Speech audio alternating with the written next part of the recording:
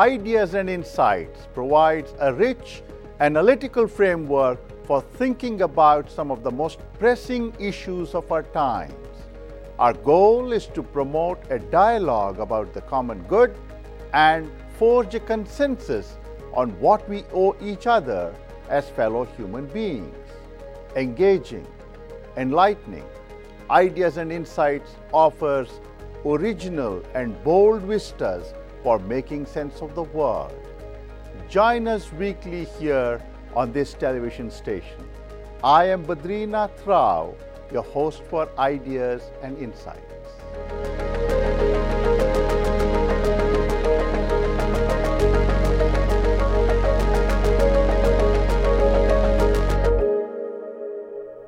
Hello and welcome to Ideas and Insights. I am Badrinath Rao, your host for this program. I wish to talk to you today about David Hume, the 18th century Enlightenment philosopher, historian, and essayist, widely celebrated for his enduring contributions to philosophical empiricism, skepticism, and naturalism. Hume was born 311 years ago in Edinburgh in the United Kingdom. If you are wondering why we should concern ourselves with an old philosopher from an earlier epoch, born in a distant land, you're not alone. Contrary to our assumptions, however, David Hume was unusual in more senses than one. In his latest book, The Great Guide, What David Hume Can Teach Us About Being Human and Living Well, published by Princeton University Press last year, eminent philosopher Dr. Julian Baggini offers an insightful account of Hume's philosophy and his persona. He argues that Hume was an original thinker who, unlike others of his ilk, did not allow his prodigious scholarship to obscure his humanism. Dr. Baggini posits that not only was Hume a first-rate philosopher, he was also an unparalleled exemplar of the good life. Far from being a stodgy sophist, Hume was a bon vivant. He loved company, good food, spirits, and friendly banter. According to Dr. Baggini, Hume, who enjoyed a formidable reputation as an intellectual colossus, routinely subverted received wisdom. Yet, his worldview was leavened by his profound sympathy for human imperfections, his belief in moral pluralism, and a preternatural tolerance for opposing views. In his perceptive analysis of Hume's opus, Dr. Baggini identifies several distinct dimensions of Hume's scholarship that solidify his stature as a preeminent Enlightenment philosopher. First, Hume was primarily interested in studying human nature. He forcefully argued that emotions, not reason, govern human behavior. According to Hume, a moral philosophy that ignored our emotions is inherently flawed. He was skeptical about reason and believed that asking people to follow reason was impractical.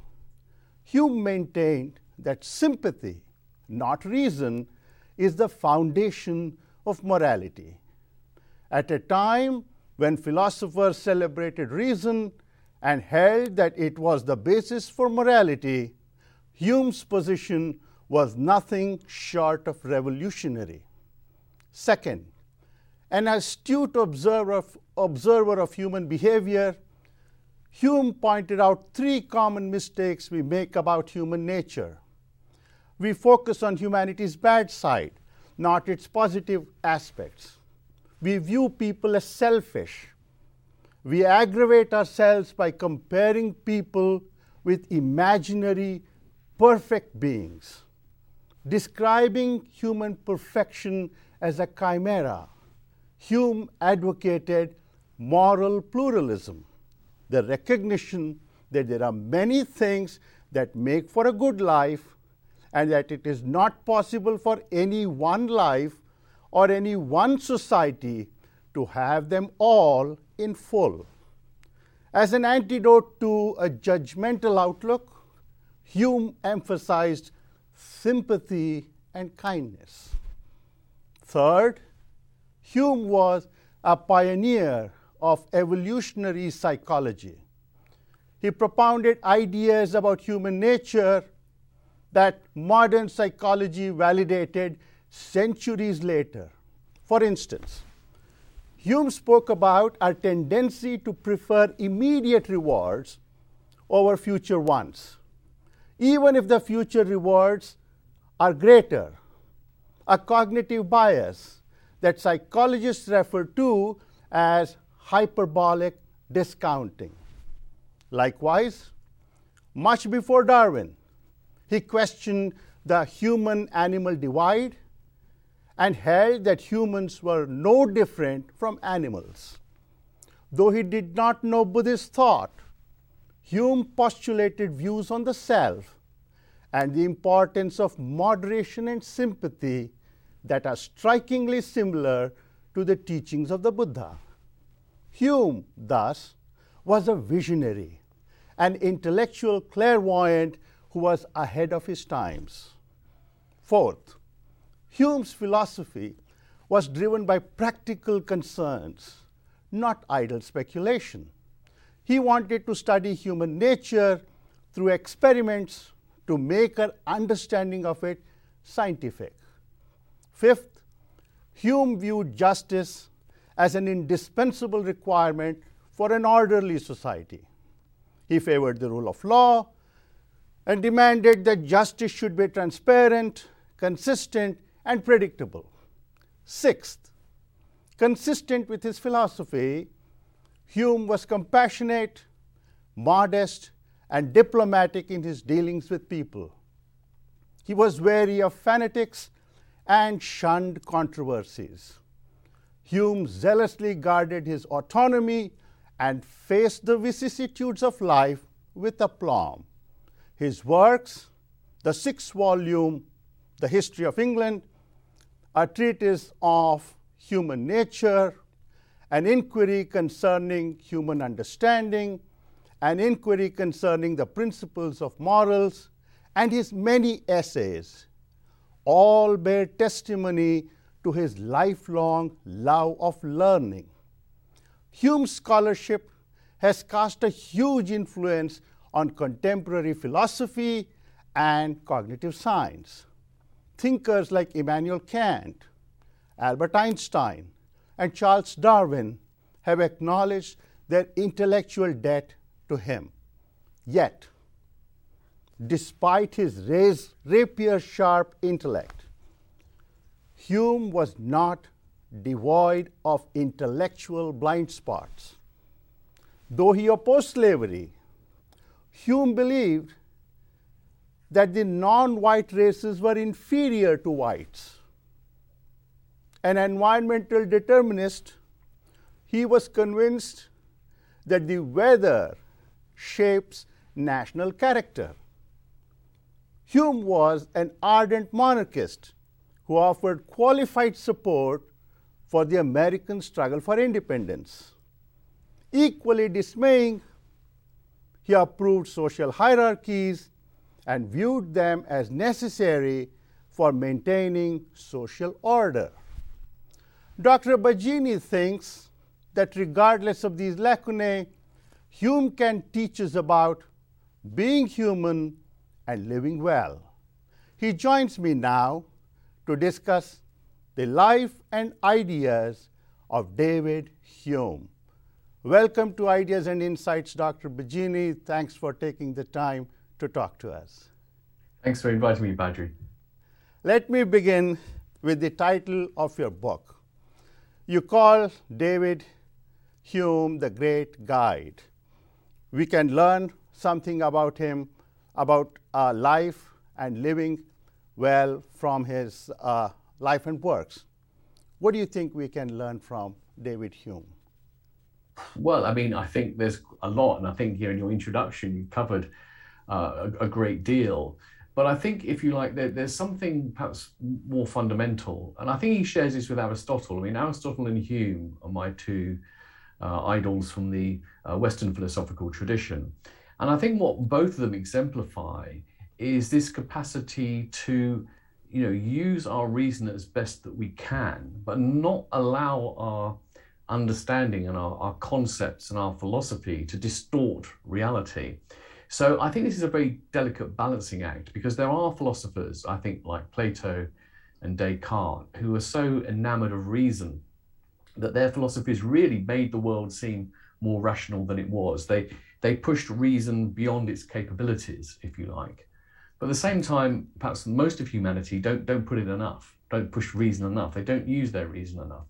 And it takes a very kind of skilled mind to kind of appreciate the limits of reason, to push reason to its limits and no further. And all the while to be aware of the fact that if you're talking about human life and human nature, you have to attend to the way the world and people actually are and not get caught up in abstraction.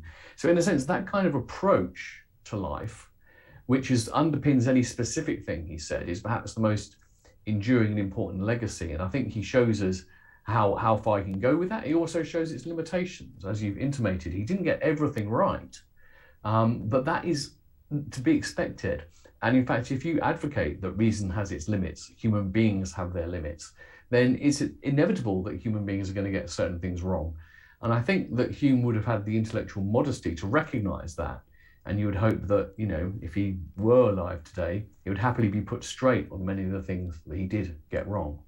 I will come to Hume's views on the limits of reason momentarily. Let's begin first with his philosophy.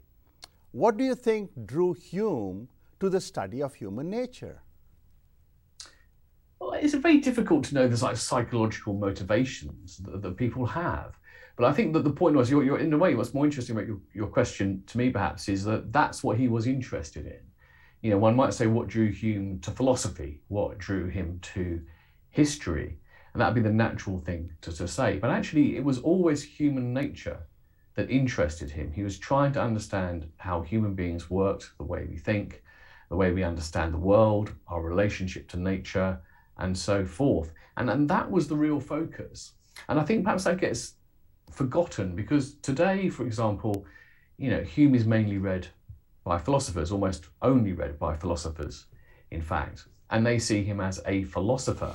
But there's something a bit anachronistic about that label. A philosopher in the contemporary sense of the world has a very narrow range of interests compared to the people we call philosophers of the past.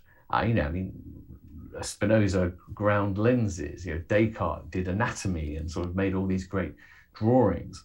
And so a lot of what Hume did, some of what Hume did, isn't really of interest to philosophers today. And his history is a big example of that. In his lifetime, he was most famous for his history of England. And there are good reasons for not reading it today, because histories are the kind of things that do get superseded. There's just much better scholarship now and so forth. But the point is, people kind of assume that history had nothing to do with his philosophy, but it wasn't. It was, for him, part of his investigation into human nature, because history is a kind of a laboratory of human nature. People didn't really have the idea of doing psychology experiments at that time. And to be honest, although we have that concept now, psychology experiments are very, very limited because they create very, very artificial environments. For him, the great laboratory of human nature was history, how people behaved in different times, different places, different cultures. So that was what really drove him. Why he was interested in that, I don't know, but I think we're all fascinated by that in one way or another. Fair enough. Now, Hume was not particularly excited about using reason exclusively. He preferred experience instead. Why do you think he had grave reservations about reason? Yes, well, I think this is a difficult one, because the word reason has different uses. Yes. And when we talk about Hume being skeptical about reason, He's really skeptical of like reason with a big capital R, reason as it was used by philosophers we would now call rationalists like Descartes and Plato. Now, for these people, reason was the ultimate guide to life. It was like if you could just sit down and think about things, you could work out all the answers to all the fundamental questions from first principles. I mean, Spinoza is a fantastic example of this. Also, I think shows how it doesn't work in the end. You know, he thought you could just start from principles that are indubitably true, that there's something both cannot be and not be at the same time. And from this, work out the nature of the entire universe. Now, I think Hume was skeptical about that because the history of philosophy had shown that it didn't work. In fact, if you follow pure reason, you often end up with paradoxes. In ancient Greece, like the old paradoxes of time and space, you know, reason can lead you to conclude both that time and space must be infinitely divisible, and also that they cannot be infinitely divisible. If you know paradoxes of Zeno and so forth, you'll be aware of that. So I think he just recognized the fact that actually reason, what reason does is it tells you about the relationship between concepts. It tells you that one concept is in contradiction with another, but it doesn't tell you about how the world works. You have to look at it. I mean, cause and effect is a very good example here, right? What does reason by itself tell you about cause and effect? Well, I mean, it tells you that by matter of definition, a cause has an effect because that's what the words mean. But does it tell you that everything in the world must have a cause? Does it tell you that everything that happens must be the effect of something else? Well, no. If you believe that, you believe it on the basis of experience, not on the basis of reason. It's logically conceivable to live in a world where things just happen uncaused, right? That's not the world we experience. There's nothing logically incoherent about such a world. So this key point, I think the real insight is this, that what reason, pure reason tells you is the relationship between concepts. If you want to know how the world is, you have to look at the world. There's no other way of doing it. There's no shortcut doing it purely through concepts. In his treatise of human nature, Hume rejects Descartes' rationalism. Instead, he propounds a new method of doubt that he calls antecedent skepticism. As a new methodology for approaching philosophical issues, what is the significance of Hume's skepticism? Well, I think the skepticism he endorsed was kind of called mitigated skepticism, I believe. So the antecedent skepticism is kind of, well, okay, there are various forms of skepticism in history, and Hume was a skeptic of a kind. Now, Descartes had like a methodological skepticism. In other words, he thought that in order to establish whether anything is true, you start by doubting everything, and you only accept those things which reason shows cannot be doubted. And I think that enterprise failed. So that kind of method of doubt everything, be skeptical about everything, and only then accept things that you cannot doubt through reason doesn't work. And other forms of skepticism would tell you that you shouldn't believe anything you cannot establish to be certain. But that doesn't work either, because this distinction I talked about earlier between understanding concepts and understanding the world, you only get certainty about concepts. So 1 and 1 equals 2 is absolutely certainly true, because that's what those terms mean. It can't mean anything else. But what happens when you take one thing in the world and add it to another thing in the world? Well, there's nothing that tells you that. What happens? Logically, sometimes what happens is they destroy each other. Sometimes they create a new third thing. Sometimes they create two things. It just depends. So the kind of skepticism Hume advocated was one in which we do sort of like, we don't assent with any confidence to more than we have to. But we accept the fact that there are certain things we have to accept are true, not because reason tells us such, but because we cannot exist without them. And cause and effect is a very good example. Hume argues, in ways that people find remarkable when they haven't heard it before, that actually we don't have either any evidence that everything has a cause. We don't have evidence of cause and effect. We actually only experience one thing following from another. But without a belief in causation, our understanding of the world makes no sense at all. We have to believe in a power of causation. And he accepts we have to do that. Now, if he was a complete, rigorous, hard skeptic, he would say, because we can't prove cause and effect exists, we should suspend belief in it. Mm-hmm. But you can't do that. It's just impossible to live that way. So that's the kind of, he calls it mitigated skepticism, because he recognizes that unless you mitigate your skepticism with some kind of practical element, if you like, it's impossible to live. Hume also rejected inductive reasoning. Is that why he found problems with cause-effect relationships?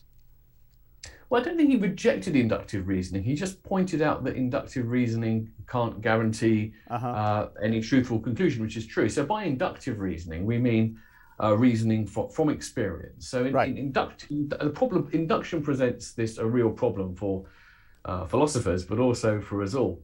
Because when we reason from experience, we're always doing something which is more than we're rationally entitled to. Mm-hmm. And what I mean by that is that we are taking experience, which is always limited and always like from the past and the present, and we're generating general conclusions about it, including things about the future and things that are unobserved.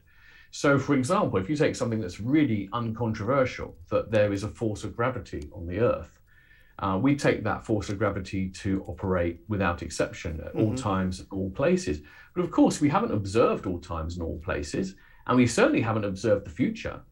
So we don't know with rational certainty that in fact this works. So when we reason inductively, we're always going further than principles of pure logic allow us to do. But again, Hume was okay with that, actually. He wasn't saying, oh my God, let's give up belief in all this stuff. He's saying we have to believe in this stuff, but let's just be honest and recognize that the basis of it is not a rational principle. He says that, custom and habit are the guide to life, not reason. Custom and habit, that might sound strange. You might just say, it doesn't just mean like social convention. What he means is that by nature, we're creatures who base our understanding of the world on what we customarily observe, what we observe time and again. And it'd be nice to think that we had a rational justification for doing that. But he says in the strictest sense of the term rational, we don't. We use this kind of reasoning because it works, and that's the best justification we can have. Let's now move to Hume's emphasis on experience. Hume argued that experience is the source of all knowledge. He rejected the views of Plato and Descartes, who said that human beings have innate ideas. Instead, he preferred and endorsed the views of John Locke, the empiricist, and said that human beings come into this world with a clean slate in a state of tabula rasa. Now, why do you think Hume was so very particular about experience as the foundation of knowledge, and what is its significance? Well, I think part of what I said before, I think answers that question. But it is important to point out that when we talk about philosophers, we tend to put them into like camps. We talk about empiricists and rationalists, and we put Locke together with Hume. Locke talked about the tabula rasa, the blank slate of the mind and everything. But I mean, clearly, actually, Hume didn't quite believe that. And I think that his views on causation are a good example of this, right? So he argued that our belief in causation is not something we get from experience of the world. Now, if that sounds crazy to you, just think about this for a minute. Think about whenever you think you see cause and effect in action. What are you actually seeing? You're seeing one thing followed by another. That's what you're seeing. You're not seeing any kind of like secret causal connection. You're not seeing any hidden powers. And even if you sort of drill down and you sort of look at it through a scientific lens, you're still just seeing a sequence of events. Now, we describe this as one thing causing another. We believe there is a necessary connection between these things. Hume's point is that we don't actually get that from experience. We project it from our minds. Now, this is a controversial area. in Hume's scholarship, because some people say that Hume doesn't actually believe in causation as necessary connection. He believes that causation is simply regularity in the world, which we interpret as necessary connection. I don't think that makes sense. So we go into detail to say not. I think, but the main point is this, that I think that he does believe it's there. He just believes that our justification for believing it's there is a kind of instinct. And that's where we depart from the complete blank slate view of the mind. Unless the mind came into the world, as it were, ready to project this necessary connection of causation onto the world, it couldn't really make sense of the world at all. It would just be seeing one thing after another. So from that point of view, he's not 100% basing things on experience. But generally speaking, yes, I think for reasons I've explained a bit already, it's experience which gets us to the bottom of things. I mean, we might talk about the self later, for example, but if you want to know what the self is, you can only really know that by paying very, very close attention to what it means to be a person, to what your experience of the world is. You can't just sort of like conclude that you're an immaterial soul or a pure animal body by just rational principles. You have to look. And I think that, he's been vindicated because, the great leaps and bounds in knowledge since his time between now have largely been on the basis of natural science and of observation. What's remarkable about Hume is he got so many things right without actually doing the kind of really careful experiments that we associate with science today. But he was a very, very keen observer of the world and of human nature in particular. Dr. Baggini, in your book you point out that Hume rejected the role of chance in our lives. And he said what the vulgar call chance is just a secret and concealed cause. Why did Hume reject chance? Don't you think that things happen fortuitously in life? Isn't that everyday experience? Yeah, I mean, that's a very good example. I think that the very fact he says that shows that he can't believe that there's no such thing as causation because of things like this. This is why I say the idea that Hume didn't believe in causation doesn't make sense, because there's so many other arguments he makes about religion and the creation of the world and chance only make sense if you accept the fact that things happen in the world because of cause and effect. So I think, again, this is a tricky one, because by chance we could mean many different things. And I think all Hume was saying was that nothing happens in the world without some kind of cause. In that sense, there's no pure chance in the sense that something could happen or not, and it could go either way. If the story of the universe unfolds in a certain way, which means you get to a certain point where something has to happen next. So that's what he means by nothing happens by chance. But that's compatible with a more common sense view, if you like, of chance, which is that, so we talk about luck, for example. Mm-hmm. If I let's say I swing, I don't play golf. Let's say I play golf. I'm not a brilliant golfer, and I hit a hole in one. Okay. Now we call that chance, and there's a sense in which that's right, but we mean it's chance because we're saying, given my skill and given my ability, that I don't have the skill to control that accurately. So it wasn't the case that the hole in one was a pure product of my genius as a golf player. So we say I was lucky, and that's true. That's compatible with what Hume said. But what he means is that, given the way you swung that golf ball on that occasion, and the weight of the ball, and the direction of the wind, and the lie of the land, and all that kind of stuff, there was only one thing that could have happened there: it going in the hole. So I think it's only in that sense that he says there's no such thing as chance. So is that why? By the way, it doesn't mean there's destiny here. It's not saying that everything happens because it's all, preordained or written. It's just that things happen because of chains of cause and effect, and nothing escapes that chain of cause and effect. Is that why he also rejects free will and choice, would you say? Well, again, I mean, I don't think he does reject free will. Free will is one of the trickiest subjects in philosophy, right? And what he rejects is, I think perhaps, I don't know whether it's what most people think of as free will, but there's a certain naive idea of free will, I'd call it naive, which is that to have free will means that we're capable of escaping the chains of cause and effect. That, for example, if I pick up this pen now, it's possible I had the power not to have done that. That's what free will means. There was a point at which I could or could not have picked up that pen, and I chose to. Now, what Hume is saying is that actually, given my history, given the state of the world, at that moment, I was only ever going to do one thing, which is to pick up the pen, right? Mm-hmm. So that power to kind of break the chain of cause and effect and do something else is not a power that we have. And if you think that's what free will is, we don't have it. But Hume is known as really the father of what we now call compatibilism, which is the view that although we don't have that kind of free will, we do have the free will that matters. And the free will that matters is simply the ability to make our own choices uncoerced on the basis of our own thinking and so forth. It doesn't mean we're escaping our history and our environment. It just means that we're not being coerced or forced from the outside to do what we do. It's a very, very big thorny debate, and some people think that doesn't sound like free will to them. But Hume has a very, very good challenge to people, which is to say, well, what would it really mean to have this kind of magic free will that you think we should have?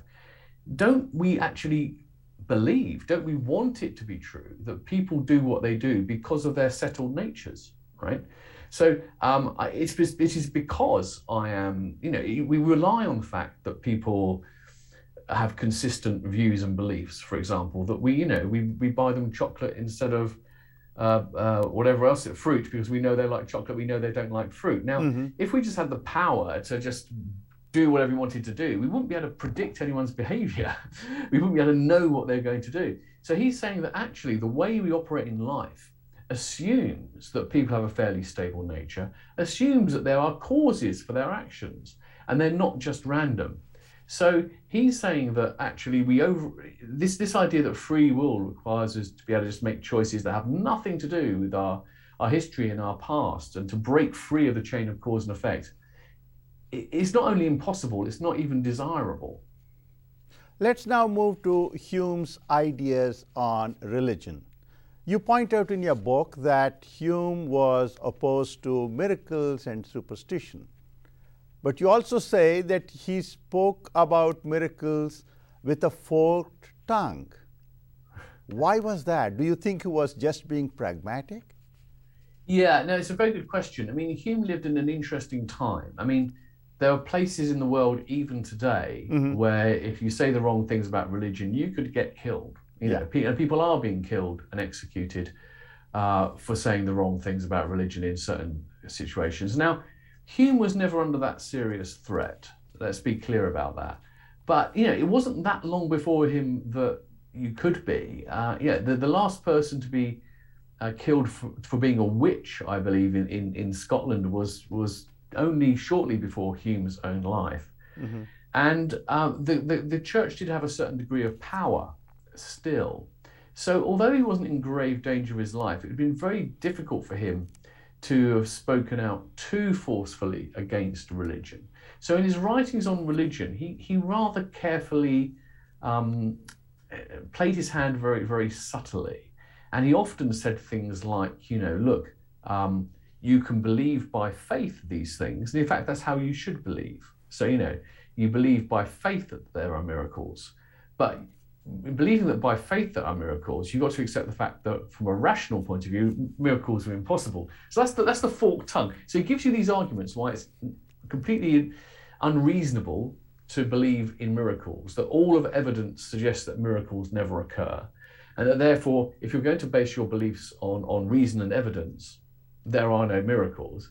But then he says, but of course, faith is something which doesn't rely on evidence. It relies on something else. So you can still believe in miracles on the basis of that faith. And that allowed him to, in a way, play to different audiences. So the audiences that were themselves skeptical of religion could read what he was saying and understand that he was really saying miracles didn't exist.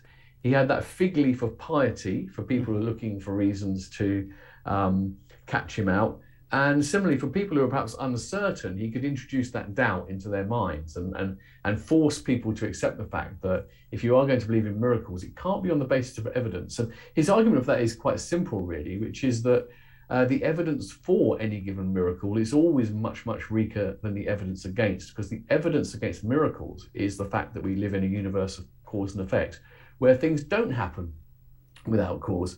And the evidence for miracles is only ever the testimony of a small number of people. And we know that that testimony can be wrong, not just because people lie, but because people can be mistaken. People can get things wrong. Hume was not a deist. He did not subscribe to intelligent design. He was opposed to fanaticism. Yet, he favored an institutionalized church as a foil against fanaticism. He did not want to call himself an atheist. You describe him as a metaphysical agnostic. What do we make of Hume's religious convictions?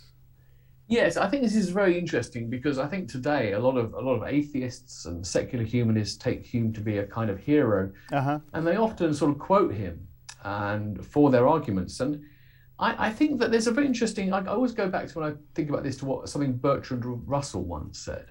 Bertrand Russell once said that in the strict sense of the term, he should be called an agnostic because he didn't believe you could prove that God didn't exist. So in that sense, there was no certainty about it. But he said it would be a bit misleading to call me an agnostic because it would make it sound as though I kind of think, maybe, maybe not. In fact, he believed, the possibility of God existing was so remote it wasn't worth thinking about. So in that sense, he was better called an atheist. Now, in the same kind of way, Hume apparently was shocked by the fact that when he went to France for the second time in his life, later in his life, that there were so many people who openly said they were atheists. And I think we have to take these accounts seriously. I think he did believe that there was something excessive in declaring that God didn't exist in this absolute way. But it's also very, very clear that he had no reason at all to believe that God existed and lived his life as though he didn't. But as I say, at the same time, for him, I think, and this is again, I think a wonderful lesson for us, in a sense, with issues like this, it doesn't matter so much which side you come down on. It's just that whatever side you come down on, you should do so with the appropriate intellectual modesty and fundamental humanity. And so therefore he had no problem at all with religious believers who were humane and non-dogmatic people. In fact, he had great friends. One friend of his was a clergyman, and at one point there was even some suggestion of them sharing a house together, And he when he wrote his early masterpiece in France, he wrote it next to a Jesuit monastery, and he used to use their library and chat with them, and he enjoyed that very much. So, from Hume's point of view, he really has nothing at all to do with certain very aggressive forms of atheism, which see religion as the root of all evil and have a dogmatic certainty that God doesn't exist. But at the same time, I think, he didn't believe in God. It's as simple as that. And he didn't see any reason to think that. He wasn't suspended in sort of 50-50 doubt about it. Let me ask you one last question on Hume's views concerning religion before we move on. Be it his nuanced views on miracles, you've talked about that, or the delayed publication of his controversial essays of suicide, of the immorality of the soul, one notices that he had a pragmatic approach to polemical issues. And you point out in your book that he took great pains to cloak his work in a veil of piety. So it seems to me that Hume was more pragmatic and was trying to be safe than sorry. Would you agree? Yeah, I think this is a very, very interesting thing, because I think that some people really like their martyrs, right? So Socrates is the great martyr, the guy who would rather sort of take his hemlock than flee, because he would die for truth. Aristotle, who I think was a more down-to-earth philosopher than Socrates, at one point in his life, he faced the possibility of danger and he fled. He fled and he fled and he lived several years more. And was there really anything to be gained by staying and dying in that way? And I think, Hume's, this might sound sort of, I think some people think this sounds weak-willed or unprincipled, but, what is it worth dying for? It's worth dying for many things. But is it worth dying for your particular view of the way the universe works and for what is truth, when that, without that having any direct practical concern? It's worth dying to save people. It's worth dying to keep people alive. Is it worth dying for that? And similarly, is it worth making life so difficult for yourself that you can't work, you can't write, you can't publish? And I think Hume's right. If Hume had been such a controversialist that he had been basically driven underground, driven out of polite society, people wouldn't publish him. He wouldn't have been able to have said the things that he had said, and we perhaps wouldn't even have had his work. So I think that kind of compromise, it's not romantic. And I think this is another reason why Hume perhaps isn't as well known as some other philosophers. We like these romantic philosophers, the tortured ones, yeah?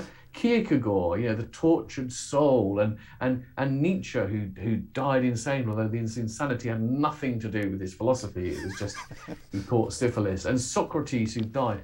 We really like that. It sort of speaks to our kind of heroic sense. But, heroism has its time and its place. And I don't see... Aristotle said of courage that courage, there is always what he calls the mean. If you're not courageous enough, you're a coward. If you're too courageous, you're rash.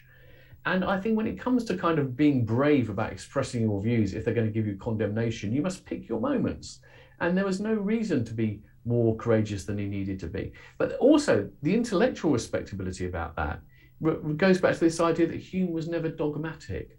So why should he, as it were, kind of insist on his views in a strong and dogmatic way when he doesn't have to, given that dogmatism is always to be opposed? So in that sense, his moderation about the way he expressed his views wasn't just pragmatism.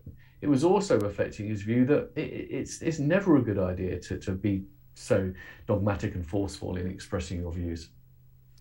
Aside from not being dogmatic, Hume was also eminently practical in his philosophical inquiries. He had no use for idle speculation.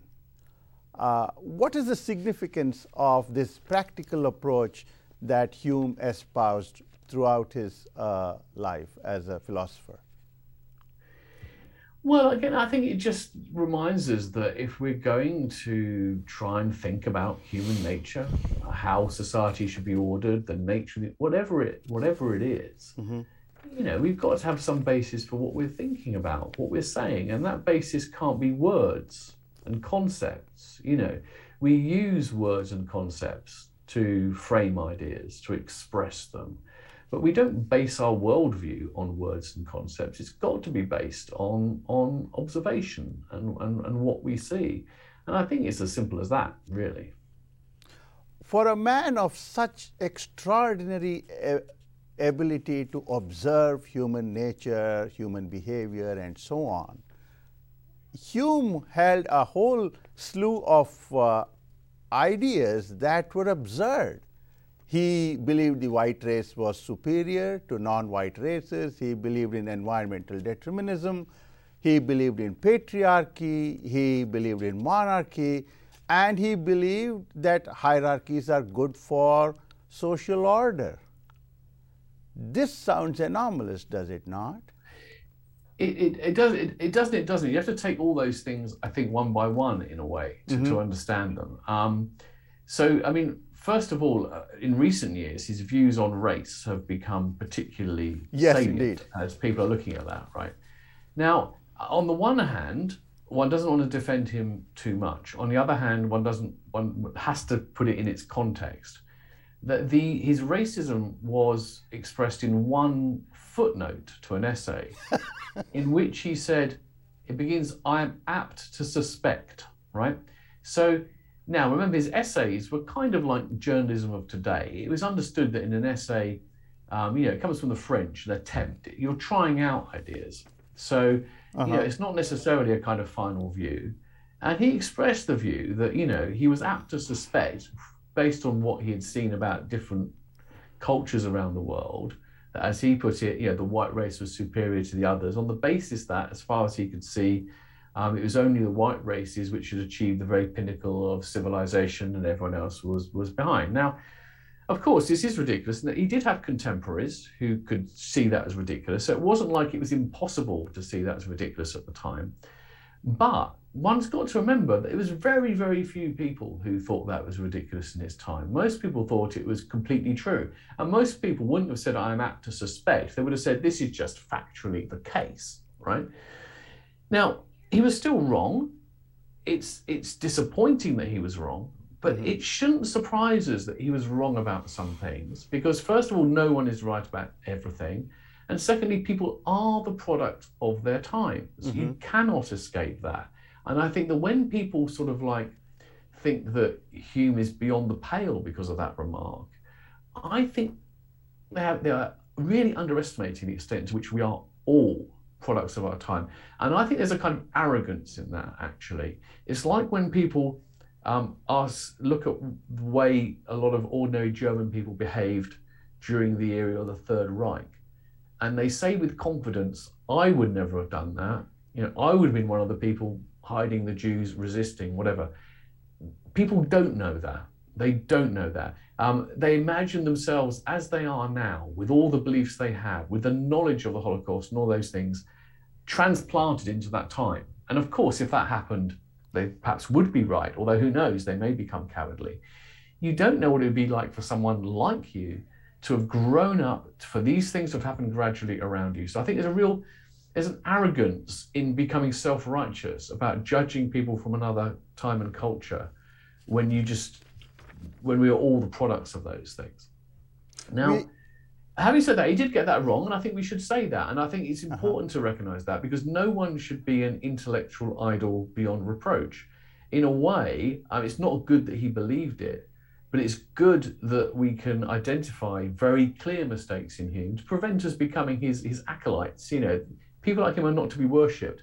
I think the other thing I would say about that, though, is that you should look not so much at the particular view, but his general approach. Hume's general approach was to base his beliefs on evidence and so forth. Now, in this case, he didn't have enough evidence. He interpreted it badly. He made a mistake.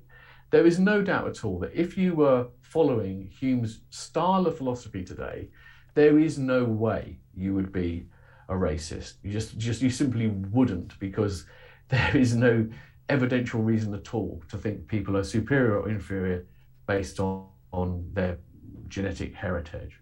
Now, you talked about a number of other things as well he was wrong about. Now, a lot of those other things, we could broadly term them a kind of conservatism.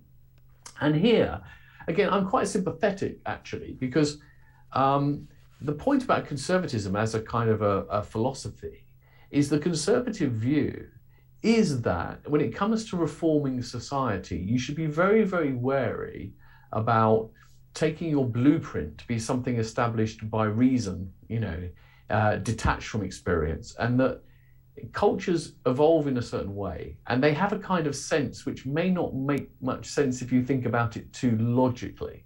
And a lot of human life is like that.